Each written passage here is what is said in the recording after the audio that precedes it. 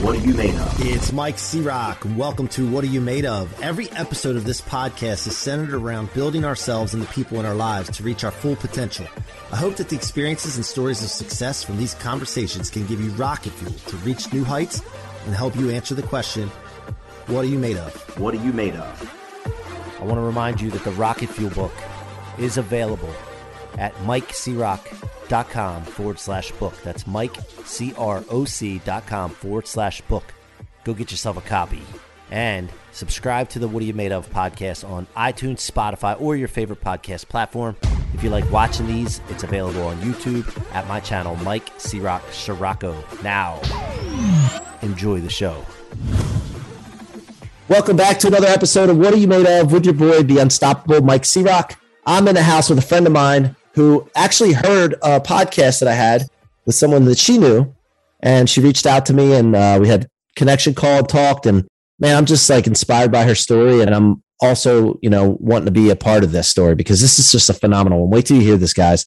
And before we get into it, introducing Erika, I want to thank you for being here. I want to thank you for showing up every week. No, I'm thanking you too, Erika, but I'm thanking the audience right now. Thank you for showing up, audience, for support of the What Are You Made Of movement. Thank you for reading the book Rocket Fuel, and if you haven't, go get a copy.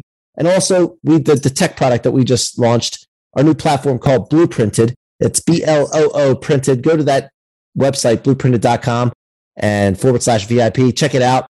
We're looking for our first 100 architects to get into the app as soon as possible to start building their blueprints so that they can impact the world and inspire the world, because success leaves tasks. Clues too, but tasks. So anyway, today we have Erika Sandor-Zur. She's a professional tennis player, after a long-awaited professional tennis player, I should say.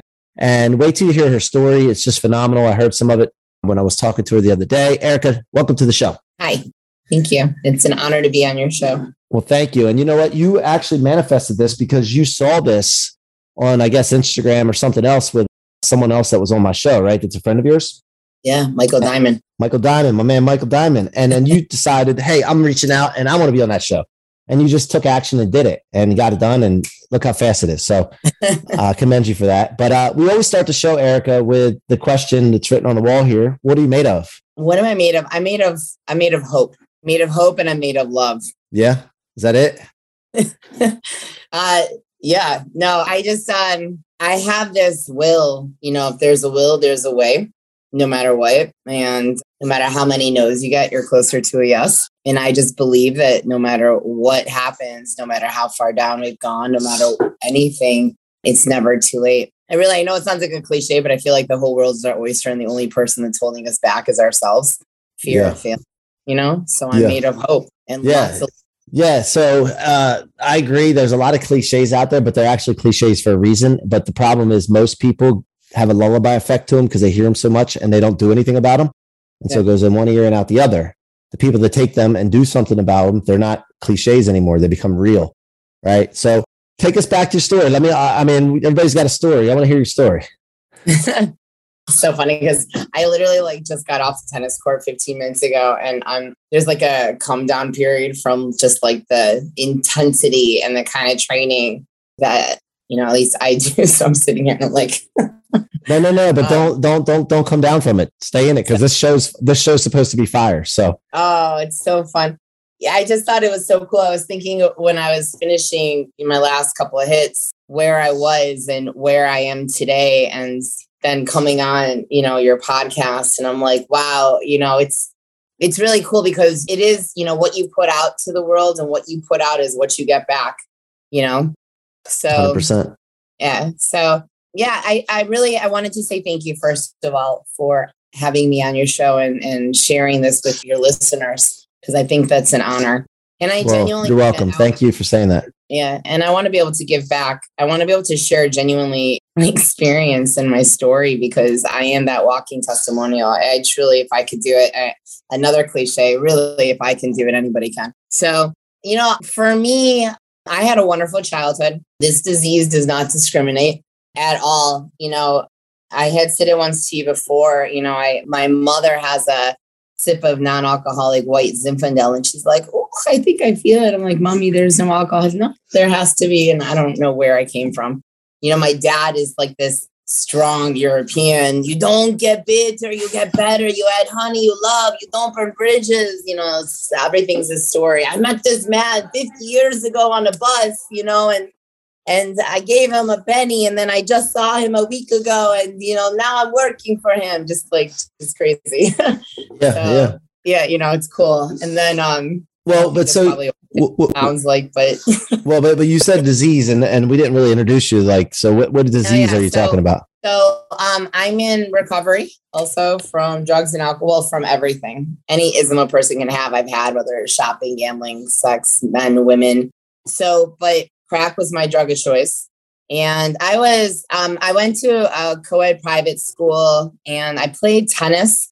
I was number one actually in Northeastern Ohio from age, I believe it was either 10 or 12 and under to 18. And that's all I did. I went to school and I played tennis. I was very innocent and very family oriented. And all we did was, play tennis. Both our whole family, my sister and I, we played tennis. And it was my senior year of high school.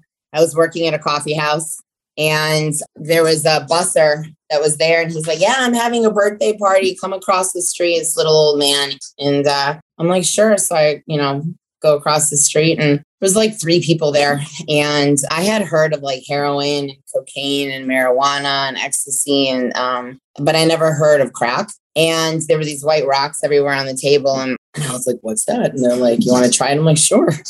Why not? So they put a $30 hit of crack on a pipe. And the second I hit it, I was hooked. So, 19 rehabs later, homeless on many, many streets in the United States of America.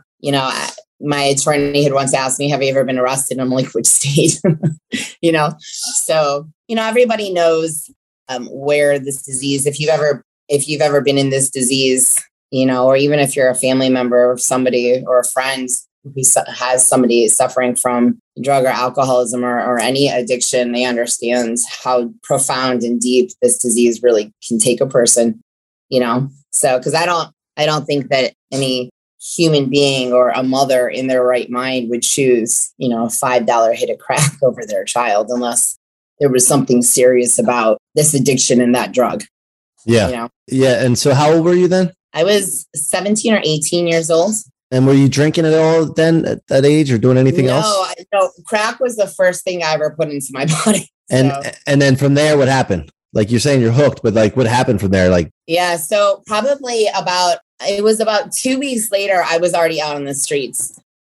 Back then, there was a Kinko's copy. You didn't have computers at the house yet or printers or anything. And so, and my parents were so innocent. So I'd say like I had to do like schoolwork, at Kinko's copy because it was open 24 hours at the time. And so like I had the excuse that I was gone for over the night, because why would they know? And I remember 2 weeks into the disease, I had a 97 Mitsubishi Eclipse, and I sold that for $20. Hold up. So I had an Eagle Talon, and I'm trying to think. Oh, mine was a 1995 Eagle Talon, which is the same car. And what year was yours? It was a 97 Mitsubishi Eclipse. Oh, so 2 years later. So yeah, because mine was a blue color. Yeah. Similar to that blue, maybe a little darker, and it had a black top on it. It was just awesome. I love that car. But anyway, awesome. Not to throw you off your story. No, it's fine. It's fine. But you sold it for $20. Yeah, $20. And then I had a $700 Nikon camera. I sold that for $30. I sold the camera for more than the car. And, I laugh as I'm saying this now. This isn't funny at all, but I've worked through this. And, in hindsight, looking back, it's just the very beginning, So there's a story that I share just so that, because I don't like at this point sharing this huge, long drunkalog. So no, I wouldn't want you to do that anyway. Yeah. So there's a couple of things, though, that I will say that was in the very beginning of my addiction. And you would have thought that would have been enough for me to stop. And that was just the very beginning. And it's a story. So I was on the streets of East Cleveland, and I had a full ride to Indiana University to play tennis. And I lost that because I chose crack, or it chose me. And so they called it Big Mama's house. And it's where all the drug dealers and everybody went at the end of the night to count their money and, have sex with everybody, and men with men, women with women. And it really was kind of like, what you see in the movies. And I had it been like the third day, and Big Mama she wasn't a big lady. She was like this really old lady with no teeth. And, and she thought that I had stolen from her. And I wasn't that part in my addiction yet where I knew about stealing or anything. I just knew that I needed to get high. And so she went to her back room and she was going to get a gun to shoot me. And there were these 4 guys and they picked me up and they took me and, they're like, we'll take care of you. And so they got me in their car and they took me, down the street and I'll never. So they take me into their house and there's this narrow stairwell that I go up, and I walk past this couch and we go into this back room, and to the left, there was a closet with one of those, just one hanger going back and forth. And then in the back room, or the back of the room, there was a window with this screen kind of ripped. And then to the right, there was this mattress on the ground with a plastic on it, just ripped. And they threw me on the bed. Each one of them took their turn and they raped me from behind. And then when they were done, they threw a $5 hit of crack at me. And don't you know, I picked that piece of crack up real fast and I smoked it. And, when they were done with me, it was the middle of the winter and, I was bleeding and I didn't have shoes and I'm walking in the snow, not having a clue what's going on. I was so young and I was so innocent, and that was just the very beginning for me, I mean, I was really hooked, and there's many facets to, learning how to all the different ways of doing the street life, and that was just, like I said, the very beginning. So, and you laugh because I know why you laugh, because I think back about when I was younger and doing some of the stupid shit that I did. And I just think like, what the hell was I thinking? But you weren't thinking, because this thing grabs your mind and it grabs your control factors and facilities. And man, like nobody expects to be hooked, like you didn't even know really what the hell you were doing. No, not and at all. Yeah, that's yes. But that's why you're laughing. I mean, I know, I get it, because you're like, how stupid could I have been? But you're judging yourself based on, so I ended up going to Ohio State. I walked on at Ohio State. I played tennis for them. And, I was. So hold on. I got to stop you. So where we are in the story, you were still doing this. How often would you be doing drugs? Oh, I was every second of every single day. I was in it like that. Like, okay. So then how did you finish high school and how did you end up going to Ohio State and still go to practice and all that stuff? Yeah. So when I graduated high school, I was at my first rehab. And they gave me a pass to go graduate. And then I had to go back into rehab. And then when I got out of rehab, I didn't have any understanding. I just, they told me that I wasn't allowed to do it. And I mean, at that time, I didn't know that I was white knuckling it. I didn't have a clue. So, and my family's like, you're going to college. Like, you're going to college. And so I met a boy who I, fell in love with, and he was at Ohio State. So that's why I chose Ohio State. And I went there to Ohio State, but, I did drugs throughout all of college. I didn't smoke crack. So I thought it was okay, because I didn't know the difference. And I didn't graduate from Ohio State. It's very interesting because it's not just the disease. It's not just crack that, was the problem. I was such a prima donna, and the whole world revolved around me. And I was always into the next moment. I don't have memories of things because I was so busy worrying about what I had to say, or, I had, this in my hand and I needed that was over there. There was no appreciation for anything whatsoever. So college is a fog for me completely. And, by my senior year, I was actually at Ohio State for 5 years. So by my senior year, it was at the very end, right before I was going to graduate, where I had found cocaine. And I had never done cocaine until my senior year of college. And that's what brought me back to crack, and there's many facets to this, like I would put together 2.5 years, 3.5 years, 4.5 years, 1 year, in different periods, because I'm 42 years old now. But I never call that healthy mental health sobriety. because just because I had put the drug down, I still used people or used myself or, used you as my God or had a man as my God or a woman as my God, anybody, you know what I mean? And anything to not feel, whether it was shopping, gambling, sex, anything. So whenever I put together those years, sure, I put together a facade, but it was never healthy. And that's why I always went back, because I never filled the void.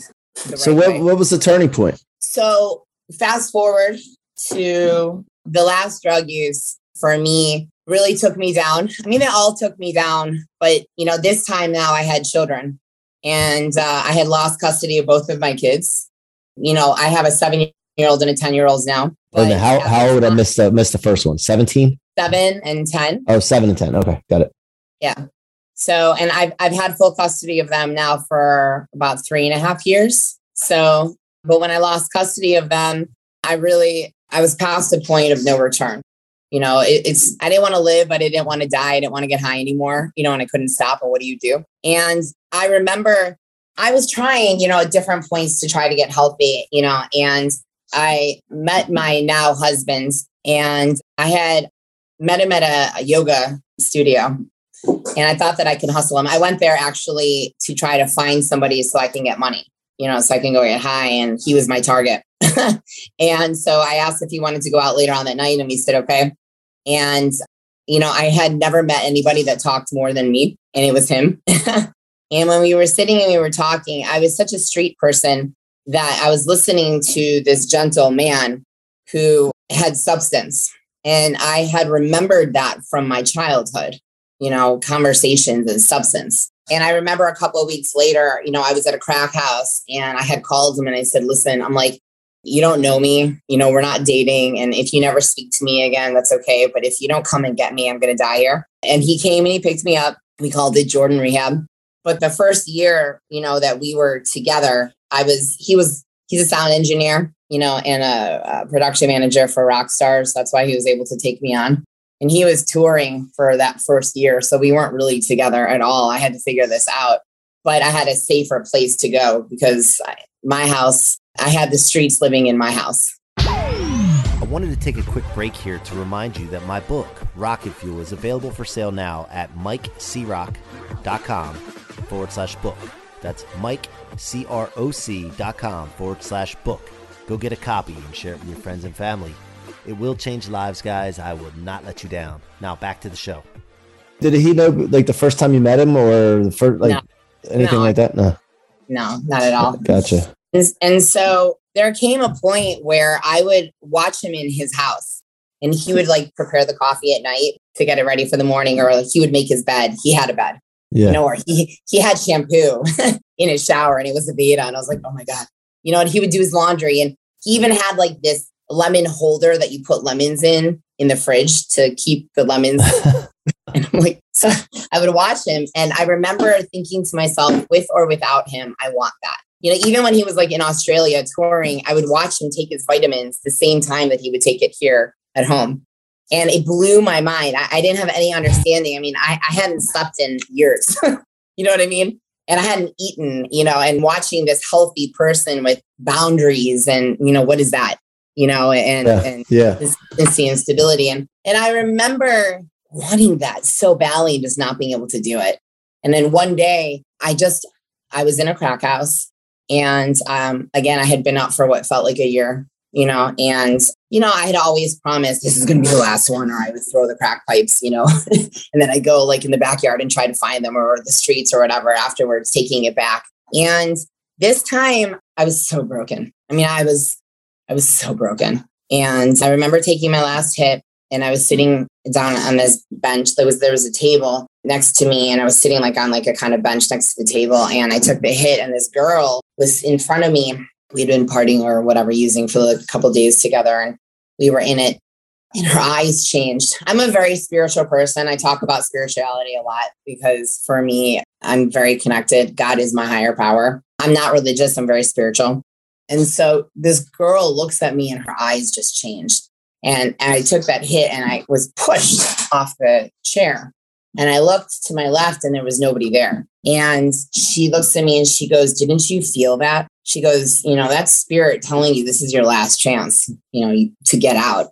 And she looked at the door, and I remember thinking to myself how scared I was, because I knew I had prayed before and before and before that, and I remember asking for the willingness to just want the will to even be sober, just to have any willingness whatsoever. And I remember thinking to myself, well, if you're really there, God, if there is a God and you're this almighty and you're, can do anything, I'm going to trust you. And I remember saying to myself how scared I was, because I've asked this before, but I really meant it. And I walked out that door and I promised myself, I knew that this was going to be hard and it was going to be painful, but I was willing. Now anything had to be better than what I was going through. And I walked out that door, and it was 7/11/2017. I've been sober since. And I remember going to my attorney, and we were sitting at Panera, and he looked at me and he's like, Erika, he's like, I can't help you if you're not going to get honest. And I'm thinking to myself, what is honesty? Like, somebody would say that it's nighttime outside, when it was nighttime, and I'd be like, no, it's not, it's light outside. Like, there was not an honest bone in my body. Not because I wanted to hurt anybody, but because I was always protecting myself from feeling anything, because all I wanted to do was just feel what I wanted to feel, and so I remember just looking at him and just saying, okay, I'm going to do this. And so we went to all the courthouses, because I was on probation in 4 different counties. And I remember standing before each judge, and I just told the truth. I told everything. I was like, if I'm going to do this, I'm going to do this. And it was amazing, because the second that I got honest with everybody came and started helping me. It was unbelievable. I mean, if you don't speed, you're not going to get a ticket, and now that I told everything, I didn't have anything to hide anymore. So there was this unbelievable freedom that I had. And that's where I got this hope, because I'm like, if I don't have to hide anymore, I could just tell the truth.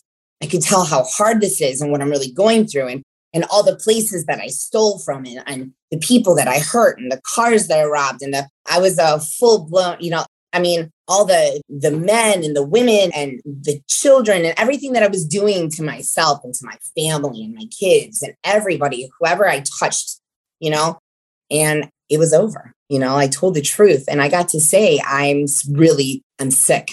Like, I don't know how to help myself. Help me. And people helped me. It was awesome. Yeah. Yeah. And asking for help, man. It was, and there was these little moments. So across the street from where I live, there's a parking spot. There's Brooks Brothers. And it talks about, there's a parking spot that says Brooks Brothers parking only. And so I saw that sign, and rules never applied to me ever. That's where I would park.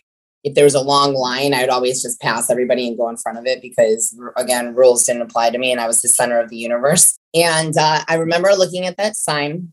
I think that I was about maybe almost a year sober. I had just gotten my license back, and I saw that sign and said Brooks Brothers parking only. And I was like, damn, I'm not going to Brooks Brothers. And I remember looking at it and not parking there for the first time and finding another parking spot, and that was the first time that I was honest with myself alone, where nobody was looking. And that little act of honesty is what started to build my self-esteem. Yeah. You know what I mean? Yeah. And it gave me self-worth, and I would listen to songs like Whitney Houston, Greatest Love of All. Yeah. Like, you really need to listen to the words of that, because it, I always heard, kind of like what we said in the beginning of this about cliches. Mm-hmm. I always heard that, how can I love anybody, or how can anybody love me if I don't love myself? What a concept. Like, why would you want to hang out with me if I don't want to hang out with me? Right. Exactly. Yeah. 100%. Yeah, totally. So no. So I want to be respectful of your time, because we're cutting here, and I want to make sure that I want to hear some more of this, but then also just remember, I want to hear what you're doing now, because what you're doing now is what matters now, right? Like that. No, but I want to hear the rest of the Whitney story real quick, and then I want to hear about what you're doing now, because it's so important. Like this is amazing what you're onto.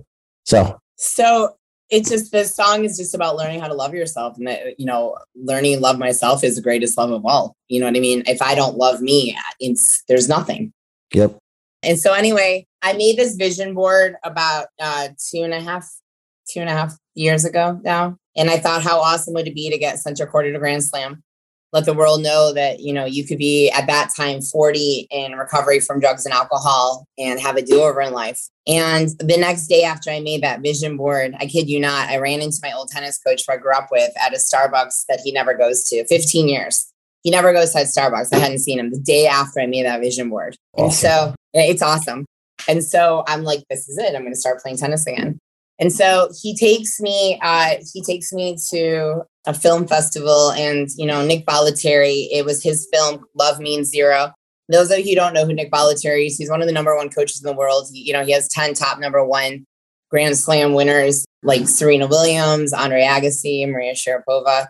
And I saw the documentary and I was like, I want to meet him. Like, I want him to know my story. And so I strategically placed myself at IMG in Florida. And I went to like this adult clinic, and this guy named Roger, puts me in this room. I tell him my story and he's like, wow, this is awesome. And he puts me in this room and he calls Nick Bollettieri, and I'm like, oh my God, because that's like starstruck. So I get on the tennis court with Nick Bollettieri. I'll just tell this part quickly and then I'll skip to right now. And Nick is like, come on, bring her out to the court, and he's like, action. And so I play, and he's like, well, kid, let's see if you're coachable and teachable. And he never made fun of my dream. And I talk about this a lot. He never said it was too big. He always said, I'm going to give you the opportunity and you're the one who's going to need to do it. But here, I'm going to pave the way for you. It's up to you. So the only one who can fail is you if you hold yourself back, because I'm giving you the road to it. And long story short, I made it on the tour. I'm at the very bottom of the totem pole, the very bottom. But, it's funny because if you look up my name now, and Google, it used to have all of my mugshots, and now it says I'm a professional tennis player. And I don't say that like, oh my God, like this is so awesome. Like I'm saying like, holy shit, you don't see my mugshots anymore. And that's possible for it to happen with a person like me. And today I have full custody back of my children. I'm remarried. We just bought our house, which is crazy because I was a homeless person, and I have a home today, and I have a team, and I think the most amazing part of this story, and there's not enough time about this, but I'm healthy. The only way that any of this is possible is I'm healthy, and it's hard. It's hard getting healthy. Like this shit is hard, and being accountable for my actions and knowing when to say, I didn't mean to say that. I really actually have not a clue what I'm saying. If you could just give me a minute, let me try this again, or I'm just going to be quiet, and there's so many facets to this story, what it took to get custody back of my children. It's not just like, oh, I got my kids back. Like this was easy. Like the first year of my sobriety, I wasn't allowed to talk to my kids or see my kids because I was that drug addict and alcoholic where I faked every drug test and I manipulated the system that they had to actually change the court system here in Ohio because of me. It was that bad, and, doing the weekly drug tests and getting naked and having them look inside of me, because of hiding every single urine or whatever it was, and the hair testing and the nail testing and the toenail testing. And I remember at, 6 months sober, I was like, yeah, I'm ready to get my kids back. And my therapist is like, no, you're not. And I'm like, what? And then a year sober, he's like, all right, you're ready to get your kids back. And I'm like, no, I'm not. Because now I was doing the work. Right. And so today now, we have a dynamic that works because I'm honest with my kids. The only way that they were able to heal was by me telling them the truth, but now they have understanding and empathy for this disease. And then if something comes up in this house or when I'm driving and I'm feeling a feeling, or I'm feeling like I smell crack, you know what I mean? Just because I do, I could say, oh my God, like the car smells like crack. And they're like, mommy, but I get to be honest and let it out. Yeah. My team on the tennis court, I mean, the mental work that they're doing for me, it's a dream come true. I mean, it's teaching me how to get to a level of thinking where I always knew I was capable of doing it, but I didn't have the guidance or the tools, and I wasn't ready yet. Because in order for me to get to this level that I'm going to get to, I get to be honest with myself and everybody around me, and I love it. I love it. So where's your goal? Where's your grand goal? To get into a Grand Slam? Yeah, absolutely. Not just to get into it. No, but I mean, get into the finals. Absolutely. Get there and I'm going to do it. Yeah, no doubt. I mean, I'm with you and I just need to know what you need help with. So because I want to see it happen too. So no, look, thank you for being here. You're inspiring, and just understand that this isn't just about you now. It's about the people that you're inspiring now, because there's going to be tons of people that are going to look up to you and look at your story and be like, well, she can do it. I can do it. Like you said. And I just want to commend you for that, making that decision. I mean, look, we've all done some stuff in the past. We just got, like you said, we got to forgive ourselves, tell the truth, and move on, because that's like, life's too short as it is anyway. So, but thank you for sharing what you're made of. Erika, I appreciate you being here and your time you spent here. And I look forward to, like I said, anything I can do to support you. Just reach out to your boy C-Rock. I really wanted to say thank you. I wanted to say thank you to everybody that listens to your show. And that if anybody ever wants to reach out to me, I do answer my direct messages. So I think that the only way that this can work is by us supporting each other and sharing the truth with each other.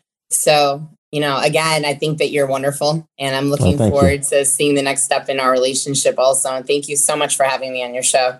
Thank you very much, Erika. I appreciate that. It means the world. And thank you for reaching out to me in the first place. So yep. You guys have been listening to the What Are You Made Of podcast with your boy, the unstoppable Mike C-Rock. And as you can see, Erika is unstoppable as well. Thanks for listening. Keep supporting. Go subscribe to the podcast and go check out the Blueprinted app, BLOOprinted.com/VIP. Go check that out right now, because it's a new product platform that we just put out to help people achieve success in any vertical. So we're looking forward to helping you out with that. Until next time, be unstoppable. Thank you so much for tuning in to another episode of What Are You Made Of? Be sure to check my website out at themikecrock.com, themikecrock with no K.com, and let us know how we can help you or your business reach its full potential. Feel free to leave a review or follow me on social media, Facebook, Instagram, LinkedIn, and YouTube at Mike C-Rock Scirocco. Again, thank you for joining me, and see you guys on the next episode. I want to remind you that the Rocket Fuel book is available at my website, mikecrock.com/book. That's mikecroc.com/book. Go get yourself a copy. Thank you so much for your support and your listenership. It means the world to me.